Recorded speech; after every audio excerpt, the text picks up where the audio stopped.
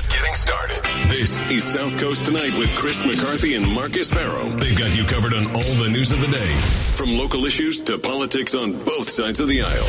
This is the place where the movers and shakers come to be heard, to listen, and where they're held accountable. This is South Coast Tonight on WBSM.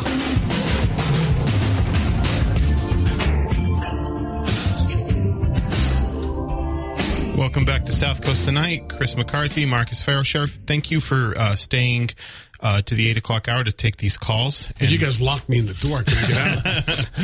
We're going to take them now. 508-996-0500 is how you can get on if you want to talk to the Sheriff. Good evening. You're live with Sheriff Hodgson. Good evening, gentlemen. Hi, caller. And Sheriff Hodgson, thank you for your service. Thank you, sir. I guarantee if you only receive one vote on November 8th, it will be my vote. Well, I hope nobody else votes then.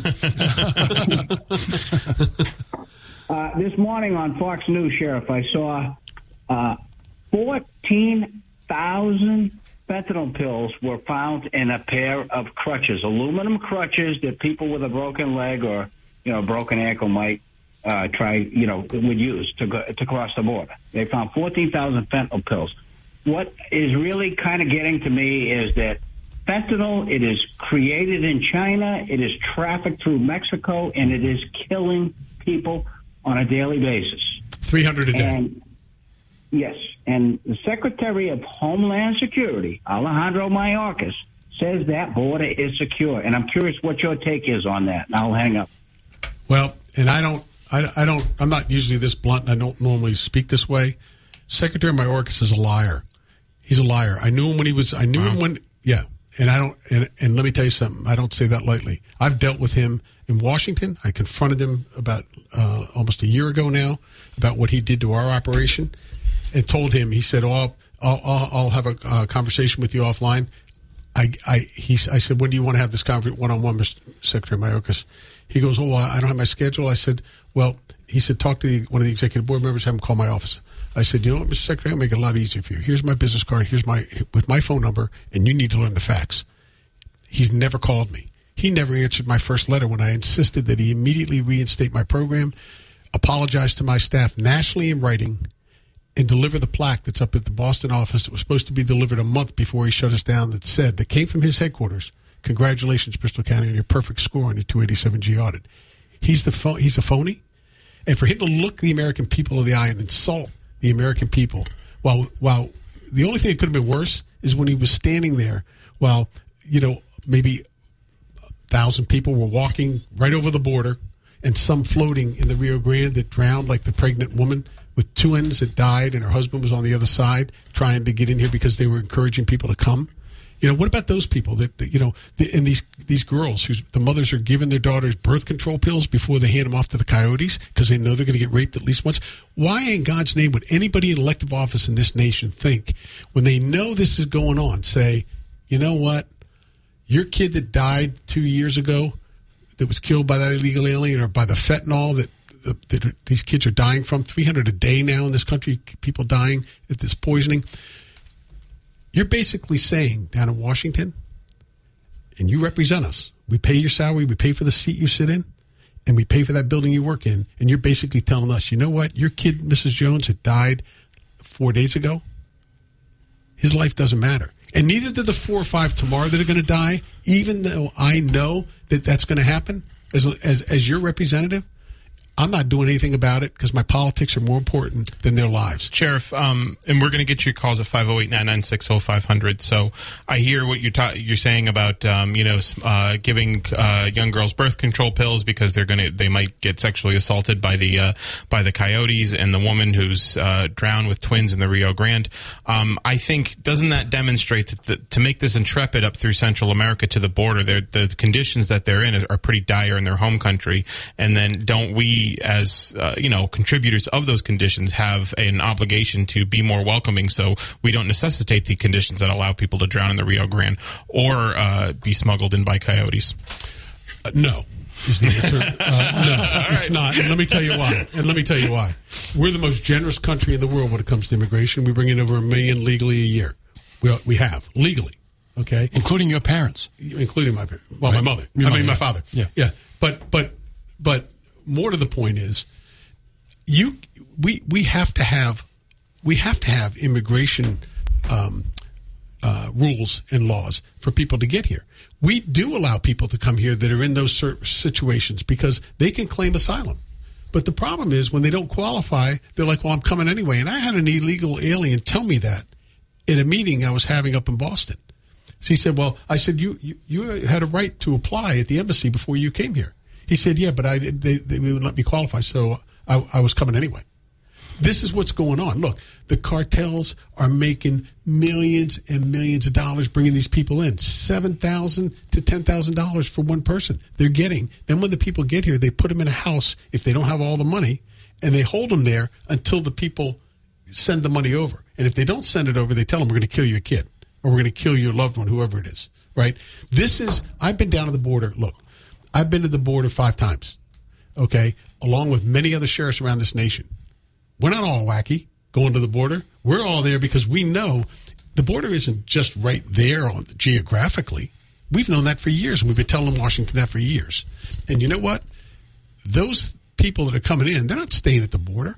I remember one of the congressmen asking me when I was testifying before Congress saying, Sheriff, do you know what the 3 safe... You said that people are being impacted in your community in Massachusetts and crimes being committed against people and all this, which they are. Do you know what the 3 safest cities are in America? I said, Congressman, not off the top of my head. He named 3 cities on the border. El Paso, maybe. And I said, you made my point, Congressman. You made my point. The people that are coming across, they're not staying there to get caught. They're moving up to Massachusetts, New Hampshire, New York. Like I said, we had the highest influx of illegal aliens than any other state in the United States. 508-996-0500. Good evening. You're live with the sheriff. Yeah, good evening, gentlemen. Sheriff Hodgson, thank you for, thanks BSM for putting you on. I am a fan, I'll just say that. And I don't know if you guys had your headphones on during the break. The ABC News feed came through. Jonathan Karl reporting. If you know anything about Jonathan Karl, he's at least a little bit checkered in his bona fides. He reported that Donald Trump, on the urging of his supporters, had tried to go after some big name law firms for defense, and they didn't return his calls. Not sure how he confirmed that. Not sure why it was news.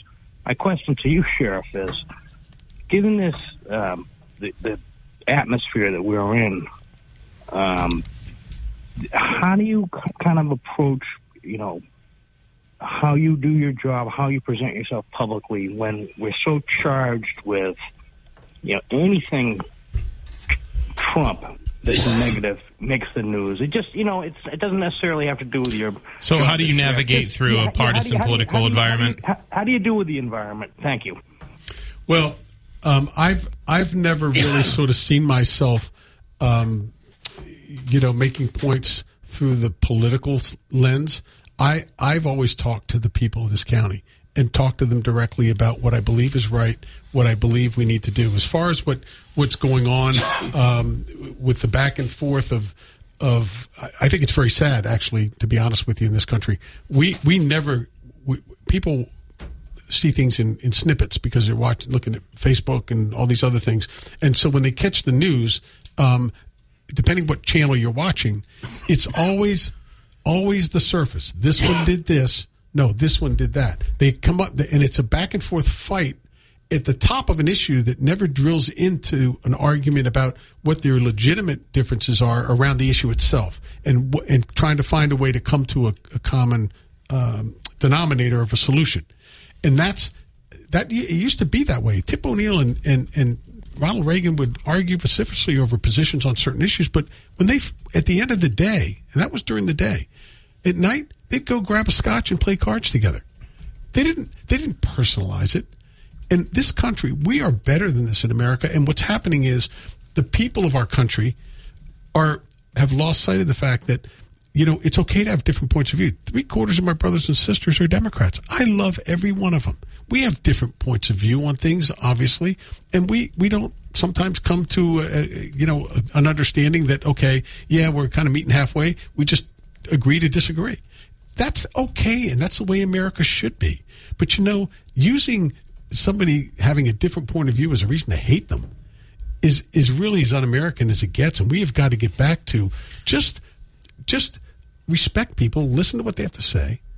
You don't have to agree, but maybe if you listen, you might find out that you want to modify something a little bit, or you may help them modify something that they hadn't thought about. But if you just close people down because this is the way it is, I believe this and that, and nobody grows, America loses, and we lose as people. And I think we're better than that, and that's why I've always believed just focus on the issue, talk to the people, and I don't get caught up in this nonsense of the back and forth. 508-996-0500, or we're taking messages on the app chat if you want to talk to the sheriff. Good evening. Thanks for holding. Yes, good evening, gentlemen. Sheriff, I want to thank you for keeping our community safe. Well, thank you, Carl. And secondly, I want to thank you for the way that you check on our senior citizens on a daily basis. Well, and I wish you luck on September the 6th. Thank you, caller. That's always been one of my top. Well, you won't need luck on September 6th, right? Because you're running unopposed. Unless it's a writing campaign we don't know about. Right in Chris Marcus. McCarthy? Right. Yeah, right. No. If drafted, I will not. Well, I will not serve. Right? I was hoping so. Right. I was hoping not. Yeah. But call it. He doesn't have a Republican opponent, but in November you can vote for him twice. But and thank you, caller. That was for your kind comment. Now, just so you know, that woman runs the community association in the South End of New Bedford. Okay, so she very much knows what's going on within our community. Yeah, she does. Look, that one of the most important responsibilities and one of the things that I made a top priority when I first took over was to take care of our seniors. At a time they're supposed to be in their golden years, they have supported their churches, supported their families, they've made the right sacrifices, and here they are in their supposed to be their golden years. If any government owes any group, in addition to the veterans of our country, it's the seniors. So you do a bracelet program, right, or an ankle bracelet program? We do Project Lifesaver, where we actually we provide a bracelet to people who have family members, loved ones who are suffering from dementia, autism, or Alzheimer's. And it's got a GPS on it, so if they wander, right. we're going to be able to find. We're going to now a drone adaptation to that, which is going to be even more speedy in locating. We generally find them within a half hour. We also do a program called File of Life, where you can actually fill out this form that goes into a small red pouch, and it's very clear. All the fire, police, EMS, they all know it when they see it. If they walk into your house and you're unconscious and you can't speak, they're going to be able to go right to that refrigerator where it's attached to the front of the refrigerator, and they're going to grab that card out. It's going to tell them the most recent operations you had, the medications you're on. I might want to get on that program. No, you should. Right. Absolutely, you should. Right. Absolutely. I'm going to get you one of those because, look, they know so that they don't give you something that counteracts and they know what they're dealing with. Right. It gives them a heads up.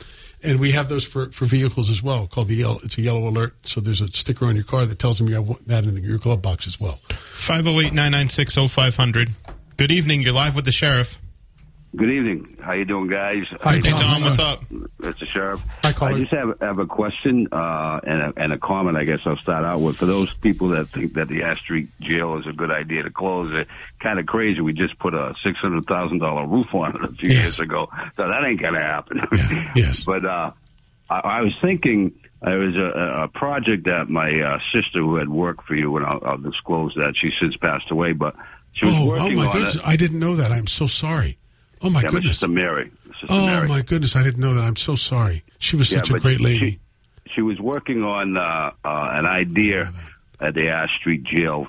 And I think in your long tenure and experience, you'd be able to tell folks and where you talk to other sheriffs, are there enough incarcerated people that maybe have, diseases where their life is truly threatened, where they could turn that Ash Street Jail at some point in time into a type of hospital and still retain the ability to accept prisoners from the cities and towns when they're arrested?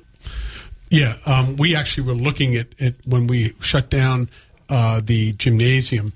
We were actually looking to see if we could convert that for that very purpose, Tom. It was a way for us to be able to to have a place that they could go if they were, in the final stages of things, that they could be treated and still be in, in the community in a sort of different environment, but within the prison walls. Right. Yeah. I thought, and she had brought that up. I thought it was a great idea. It was a great idea, and she was such an amazing lady. She really was. We were blessed to have her be part of it. Yeah, maybe down the line, you could turn it into something like that, and get together with the rest of the prison systems in the state. And I think the numbers would show that it would be feasible. Anyway. Yeah.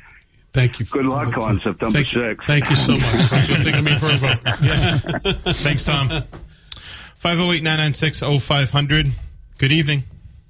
Yes, good evening. And first of all, to you, Tom Kennedy, my belated condolences to your loss of your sister Mary. Sad.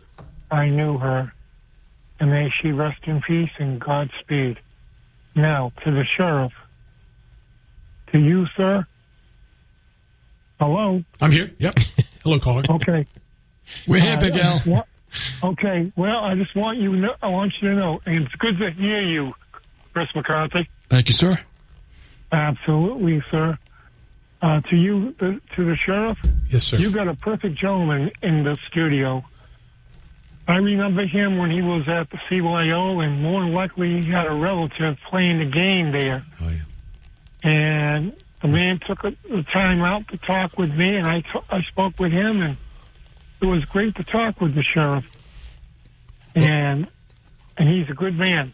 Well, thank you, caller. You're nice to say that. That was my daughter.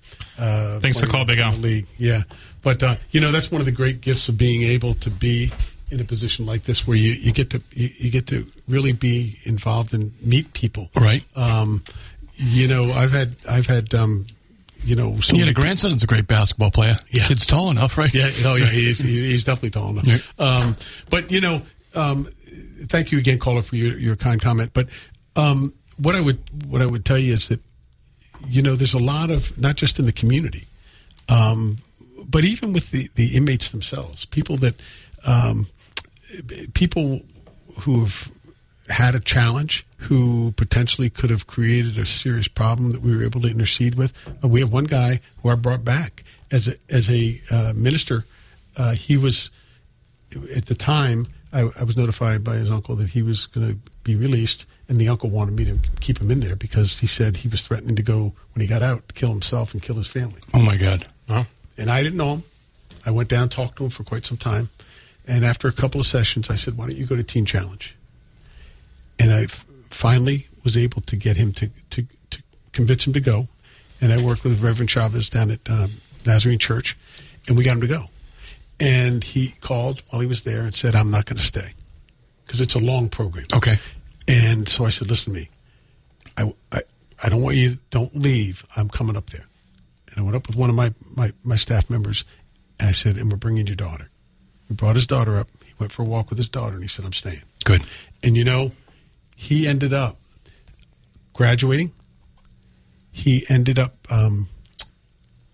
ultimately coming to our facility and teaching these other inmates, right? Encouraging. And then we bought a house in Fall River and opened it up for Teen Challenge, asking them to take our people into the program from there in Fall River. And we had a lot of good success with that with a couple of years until they finally said, well, we have to take people from other places. I said, well, then we can't continue to do that. Right. It was really for the benefit of our people.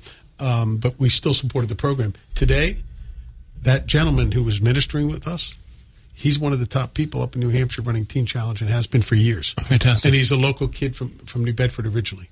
Went through a lot of difficult times prior to all that even coming to us. But he overcame it. 508-996-0500. Let's go back to the phones. Good evening. You're live with the sheriff. Today? Good evening. Hi, caller. Good evening. Good Hey, evening. you're on the air. Good evening, You're on caller. the air. Sheriff Hodgson, I want to thank you for caring about our society. I want to thank you for your tenacity in standing in the face of controversy amongst people who think being soft on crime pays, because it doesn't. And I just want to say that I wish we had more people like you that can discuss issues without getting, personal and hostile. I think that you would run a great debate class, which they don't have anymore. I think really, right, Marcus? I mean, come on, Chris. Absolutely. I mean, well, all of you have that quality, and I don't know where you younger ones got it, but my parents, law school. Right. Okay, and but a lot of people do not see adults exchange different ideas in the tone and demeanor, which is necessary to get someone to hear you. Right. And I just think it's just really, really remarkable because they don't make them like you anymore. But I want to thank you for sticking to it, not giving up on the area.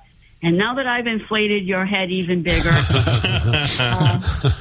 Marcus will give you a pin to pop it. And thank you, gentlemen. It's been a really, really interesting show. I really, really enjoy it, and Thanks. I hope you don't stop. Thank you. Appreciate you. Thank you for your nice comments. It's funny. I mean, I was, she's talking about how do you do that, and honestly, I was blessed. I grew up in a big family. I had to learn early on to listen to other people, work with other people, accept their different points of view. So, we're everybody has the capacity to do that. We all do.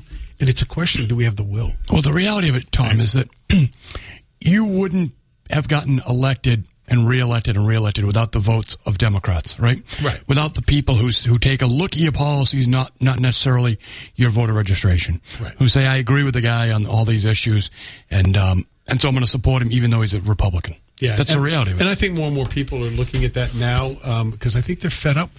I do. I think both sides. They're fed up with both sides arguing and really sort of just attacking each other and not look. Instead of that, spend some time. Talk about the issue. You can have different points of view, and people will appreciate the different debate. But you don't. If you start getting that, people turn it off, big time. and then they lose too because then nothing gets done because they say I'm not gonna get involved. I'm not gonna. And then once you give that up to politicians, trust me, they run away with the store, and they like nobody's paying attention. What do we care? I mean, just look at Washington, right? That's a good point. 508-996-0500. Let's take a break. We'll be right back.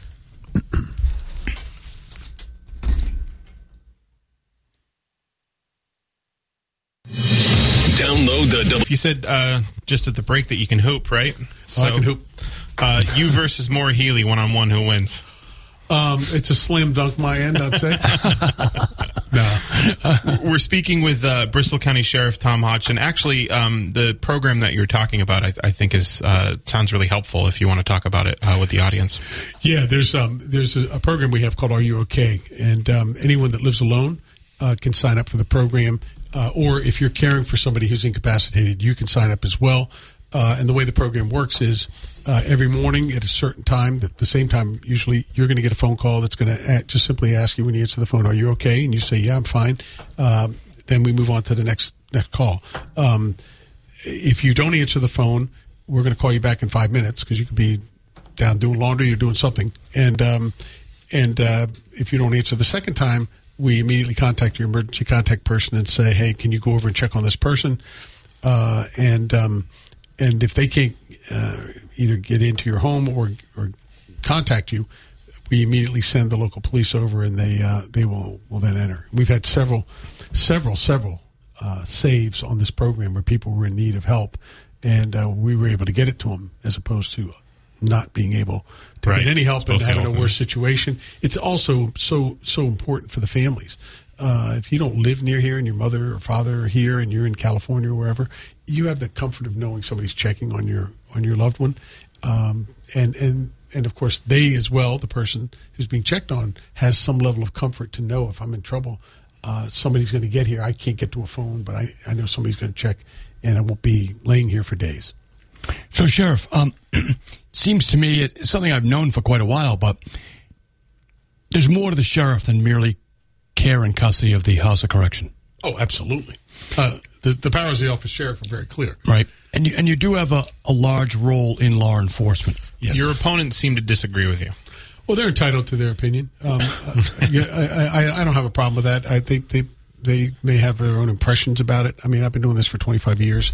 There's nowhere. I mean, we had Judge Garth gave a decision that was written like an appellate decision on a matter years ago where we were doing work in New Bedford, and made clear that the sheriff has a right to be in every community.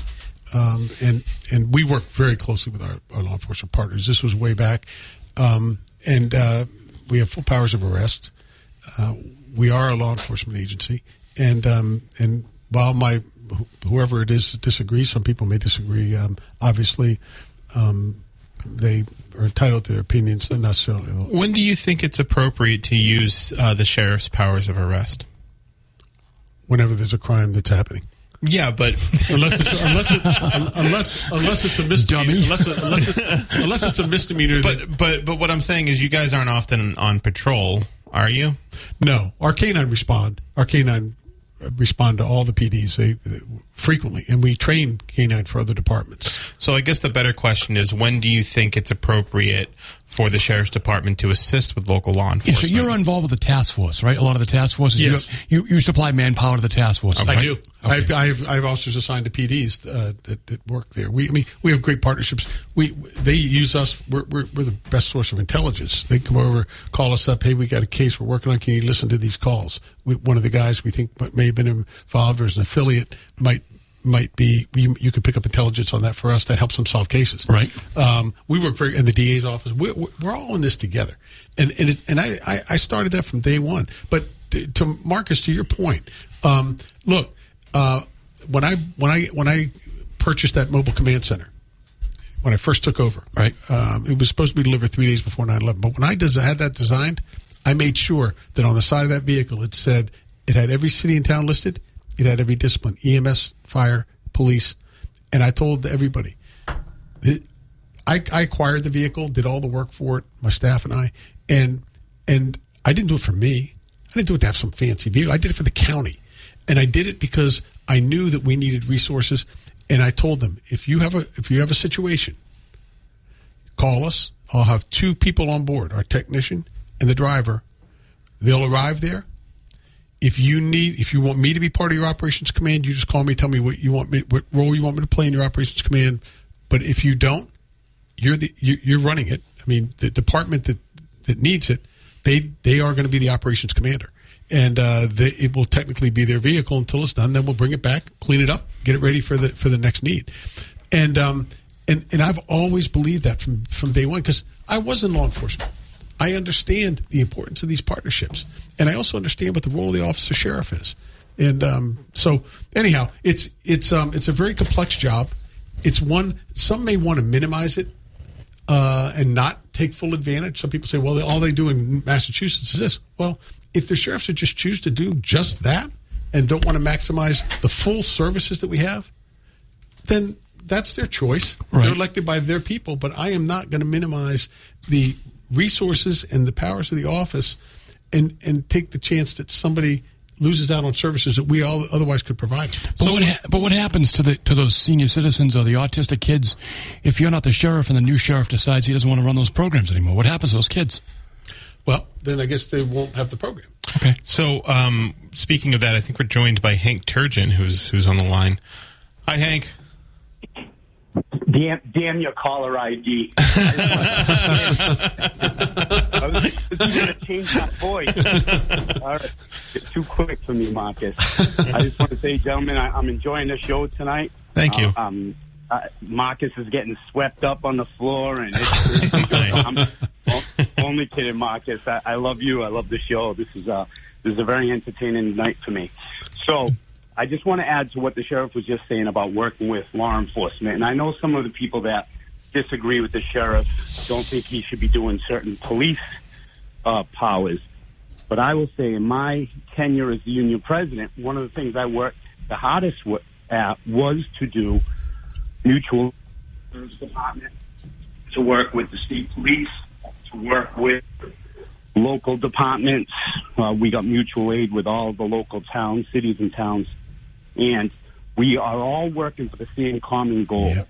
We all wear badges. We all want the same thing, to keep the community safe. And to say that Sheriff Hodgson, who has all the powers that we have, shouldn't come in and assist our city, He's not taking our jobs. He's helping us get the job done. So I commend him for what he's done. I've appreciated the work relationship we've had. In fact, this is the first time in my life that I've ever held a sign for a political candidate, and it was for Sheriff Hodgson. I stood out the green, and I was proud of it. So thank you, Sheriff, for that. Well, thank you, Hank. And you know what? And coming from Hank Turgeon, who's been in this business for a long time, he is one of the great New Bedford officers who shows what dedication and commitment is to keeping the community safe and working with people. Right. He's a pretty phenomenal guy, and a lot of people don't know the things he's done for charities, right?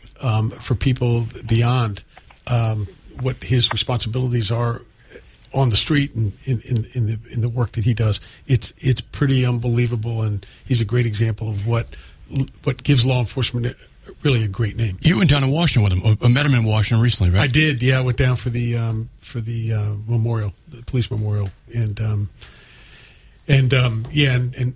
was able to spend some time with some of the Bedford guys. It was great, and of course Hank's one of the great leaders of that department. So, it's great to have those kind of partners. It really is, and particularly somebody who gives so much to his community. Thanks for the call, Hank. You guys are being so nice to each other. All right, let's take a break. We'll be right back. 1420 W. I'm Marcus. I'm Chris. And we're joined by Sheriff Hodgson. Sheriff Hodgson, thank you for staying with us tonight through the 8 o'clock hour. We appreciate it. I know there were some callers that wanted to talk to you, and you were able to talk to them. I do have an app chat message. Someone asking, named Just Do Good. Everybody's got funny names in this app chat message, but if you could please address the issues and concerns made by your opponents versus the reality of the job and the danger their policies may or may not bring to the community. Well, I don't know all of their positions other than the suggestions of, we need to have more rehabilitative programs. We need to measure those things. Those are things I've been doing for almost 25 years. I mean, this is an evolving thing in corrections where that's what you do in the business of corrections when you're dealing inside the facility. But they're saying you're not doing it well enough, I think. No, they're saying what positions would your opponents, if they came in, have? No. I'm saying that's what the opponents are saying. They're saying you're not measuring it well enough. Well, I'm not sure how they would know that because I've heard a number of things being said, and it was very clear to me they don't have any understanding. No, one of them used to type reports in a jail. Yeah. Well, so Sheriff, how do you feel about the sex offender registry? Do you have any affinity towards sex offenders? Well, that's a very dangerous sort of situation when you're dealing with people like that. I mean, we know what happened at the New Bedford Library, right?